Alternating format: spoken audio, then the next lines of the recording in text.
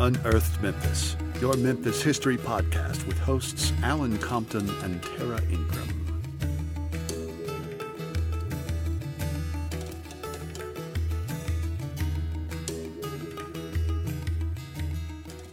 Hey everybody, and welcome back to Unearthed Memphis. I'm Alan. And I'm Tara, and we hope you enjoyed our last episode about Memphis Hoodoo and the St. Paul's Spiritual Holy Temple.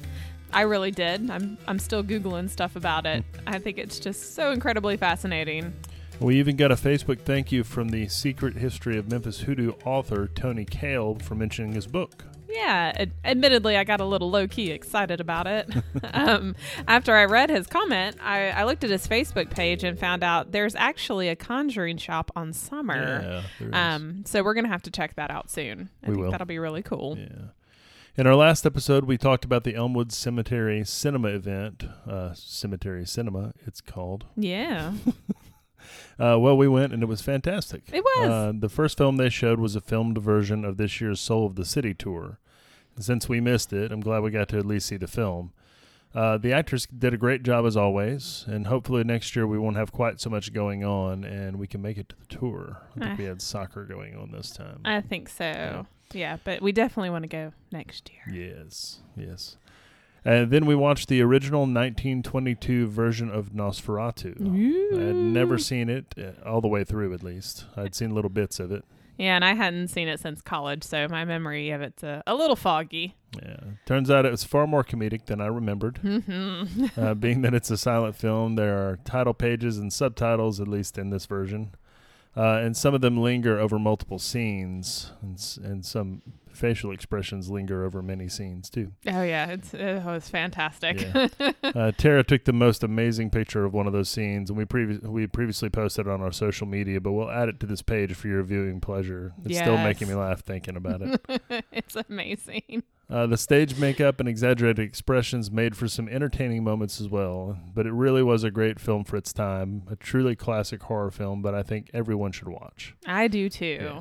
But I'm glad technology has progressed, though. Yeah, definitely. Yes, filmmaking techniques have gotten a whole lot better.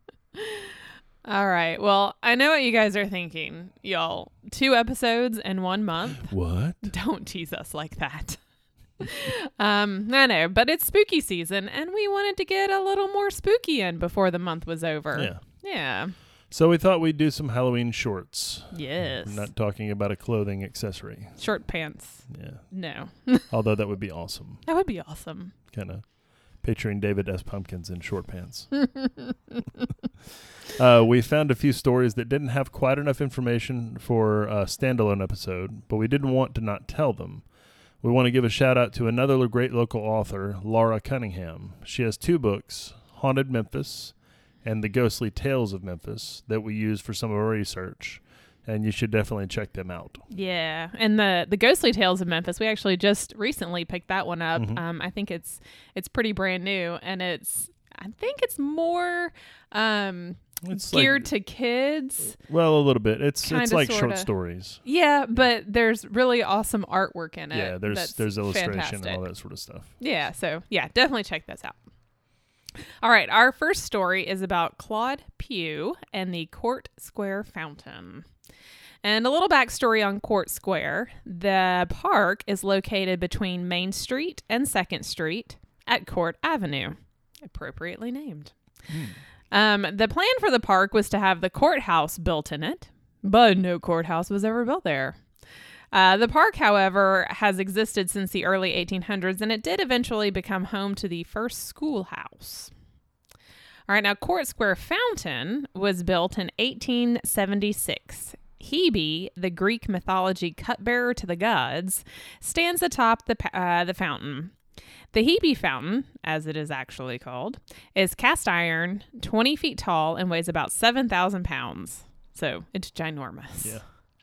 Originally, the basin of the fountain was 6.5 feet deep, and it was filled with fish, turtles, and allegedly an alligator at one time. Also, it had no fence around it. Clearly a safe place to be. Nothing bad could happen. No, nothing bad at all. And I don't know about you, but if there were no sea creatures in it, that sounds like a great place to go swimming. Or get tetanus. Well, Yeah. In 1884, a 10-year-old little boy named Claude Pugh was possibly thinking that same thing, swimming, not tetanus. While he was sitting on the edge of the fountain playing with his toy boat, he leaned over too far and fell in. Well, apparently, algae coated the stones in the fountain, and little Claude couldn't get his footing. So after struggling to stay afloat, I'm guessing he couldn't swim, he went under and never came back up. And according to the Memphis Daily Appeal, the park was full of people, but no one went in to help save him. And the paper was not afraid to put those folks on blast. So this is their quote. "Stalwart men stood silently by while staring eyes and gaping mouths. Their hearts must have been made of stone and the milk of human kindness in their breast sour way. More consideration would have been given to a dumb beast." Oof. Wow. Calling those folks out. Anyway, a fireman finally showed up and it took 15 minutes to recover him. Yikes. So Claude Pugh drowned on August 26, 1884, and he is buried in Elmwood. Now, in 1980, the fountain was renovated, and the basin was filled in so that it would not be so deep, and a fence was erected around it so that hopefully no one else would suffer the same fate as Claude Pugh. And even today, people still bring toy boats and little ducks to Claude at the fountain. They say his spirit still lingers there. And apparently, if you put the toys in the water, they'll move around like they're being pushed. But if you ask Claude to move the toys to you, they'll change direction and come to you. So even 100 years later, the 10-year-old little boy still just wants to play.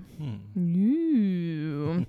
I've been to that fountain numerous times, but haven't ever put any toys in. So we may have to go and do that and see what happens. I don't usually have them on hand. Not generally. Not usually, no. But, we can do that. Yeah, we can try it at some point. I love how the putting people on blast sounds still extremely proper in 1884. I think it does. It reminds me of the Shakespearean insults memes that are out all the time. Okay, next up is a story that takes place in one of our favorite places to visit, Overton Park.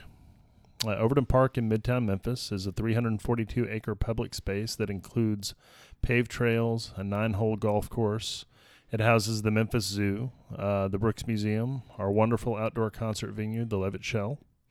And it is really just a fantastic place to be outside in the world. Yep. And Overton Park also happens to be the home of Rainbow Lake, a concrete-lined 2-acre lake that used to have arcing spray fountains with colored lights installed in the middle of it, which kind of created a rainbow effect when they were turned on. They're not there anymore, hence the lake's name. That's really cool. They should bring that back. They really should have. Yeah. At some point in the 1960s, although I couldn't pin down even an approximate date, a woman's body was recovered from Rainbow Lake. It was determined that she had been stabbed to death, but some sources say that she was drowned. I've also heard the detail that this horrific act was perpetrated by her husband. She was wearing a blue dress or nightgown when she died. And according to many people throughout the years since this tragic event, the spirit of this woman, still clad in her blue dress or nightgown, has never really left Rainbow Lake.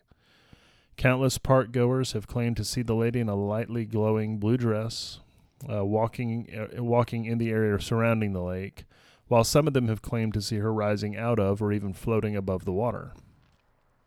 Others have seen flashing blue lights floating and darting around the lake. And when people happen to see the lady in blue, they say that she has an arm outstretched to them as if pleading for help or an effort to fend off her killer, maybe. And sadly, she vanishes when anyone makes an effort to approach her. Ooh. So I've heard this story a lot over the years, but I've never been to the lake after dark. I have. Didn't see her that time, at least. So, yeah. I feel like we should go on lots of adventures after reading all these stories. Yeah, we need to.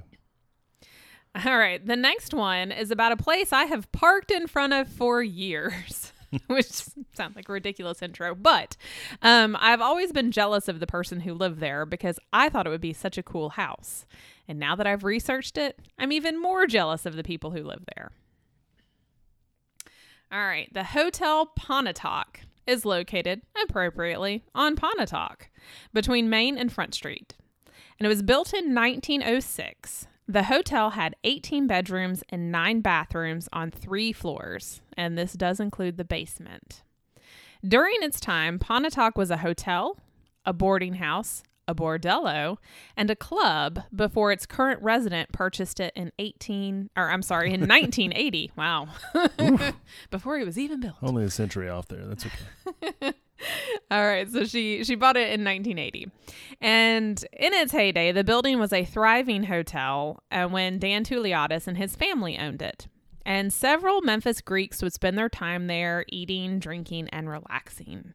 It was also one of the places actors and vaudevillians would stay while in town.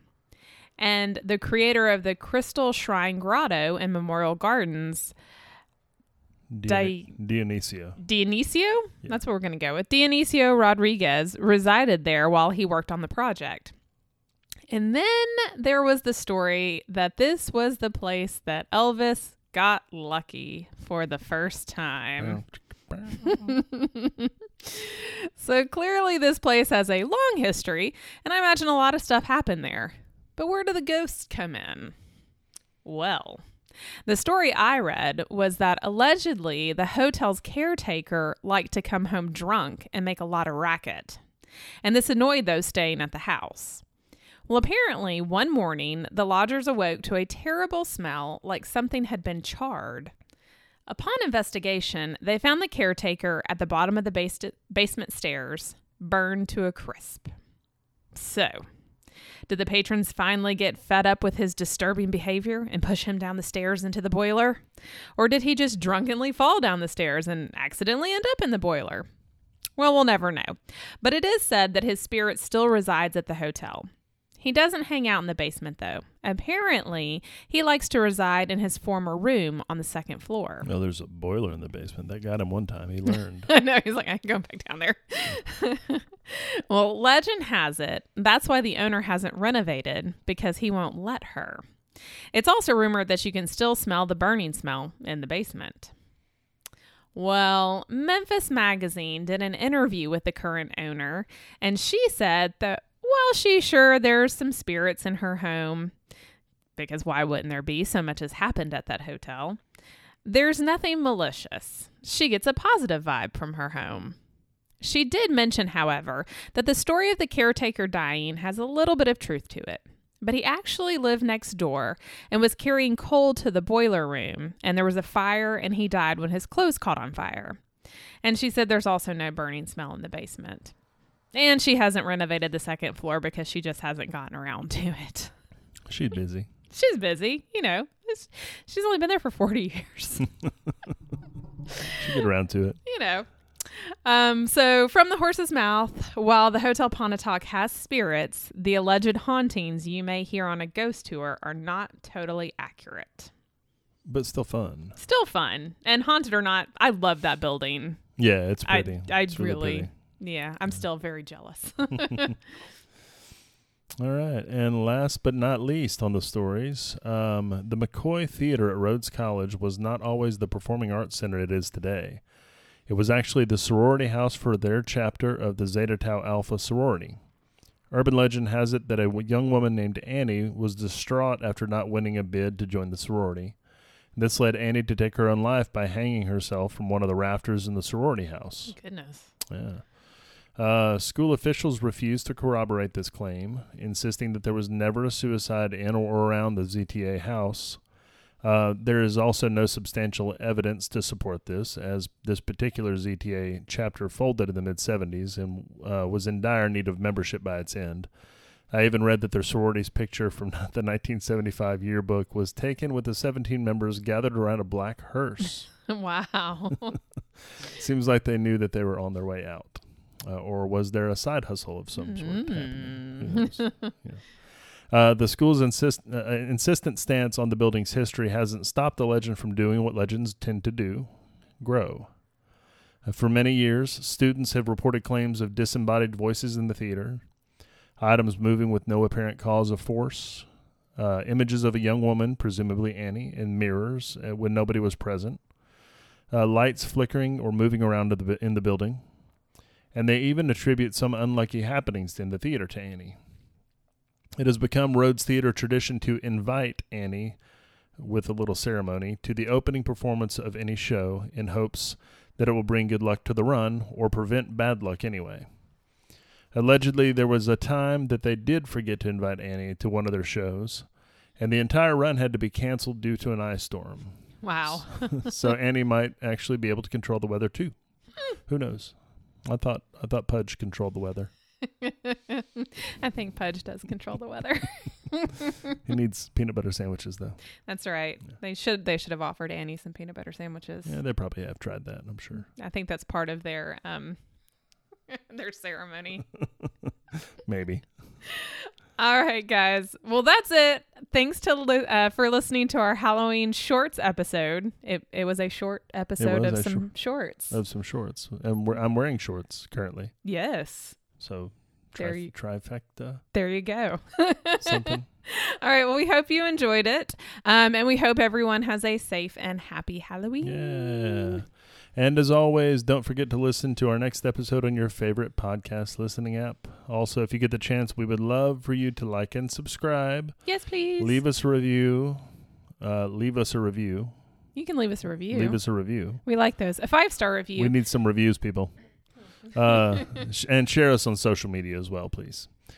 Check out our website at unearthedmemphis.com, Instagram at unearthedmemphis, Facebook at facebook.com/unearthed901, Twitter at unearthed901, or drop us an email at unearthedmemphis@gmail.com. We would love to hear from everyone. Questions, comments, suggestions, corrections, compliments, flattery, cats mewing in the background. Or just chatter is appreciated and enjoyed. Very much so. And this is our disclaimer. We are not historians. We are simply two people who are interested in Memphis history. We have done research and are trying to provide accurate history as best we can. There is a possibility that some of these statements are incorrect, but we have tried to verify all the info so that we are not putting out any untrue info. To the best of our knowledge, what we were saying is correct, but let us know if you have things to add or correct. In the show notes, you'll find links to articles we used and book titles to gather our information. Boom. Da-na-na. Although I will say, some of these may not be correct because they're urban legends. Yeah, they're legends, so correct is not really a prerequisite. That's right. Yeah. That's right. All right, everyone. Well, thanks for listening. Thanks. Bye. Bye. Unearthed Memphis is written, produced, and engineered by Alan Compton and Tara Ingram. The music was written, performed, and recorded by Donnie Wayne Smith and Alan Compton.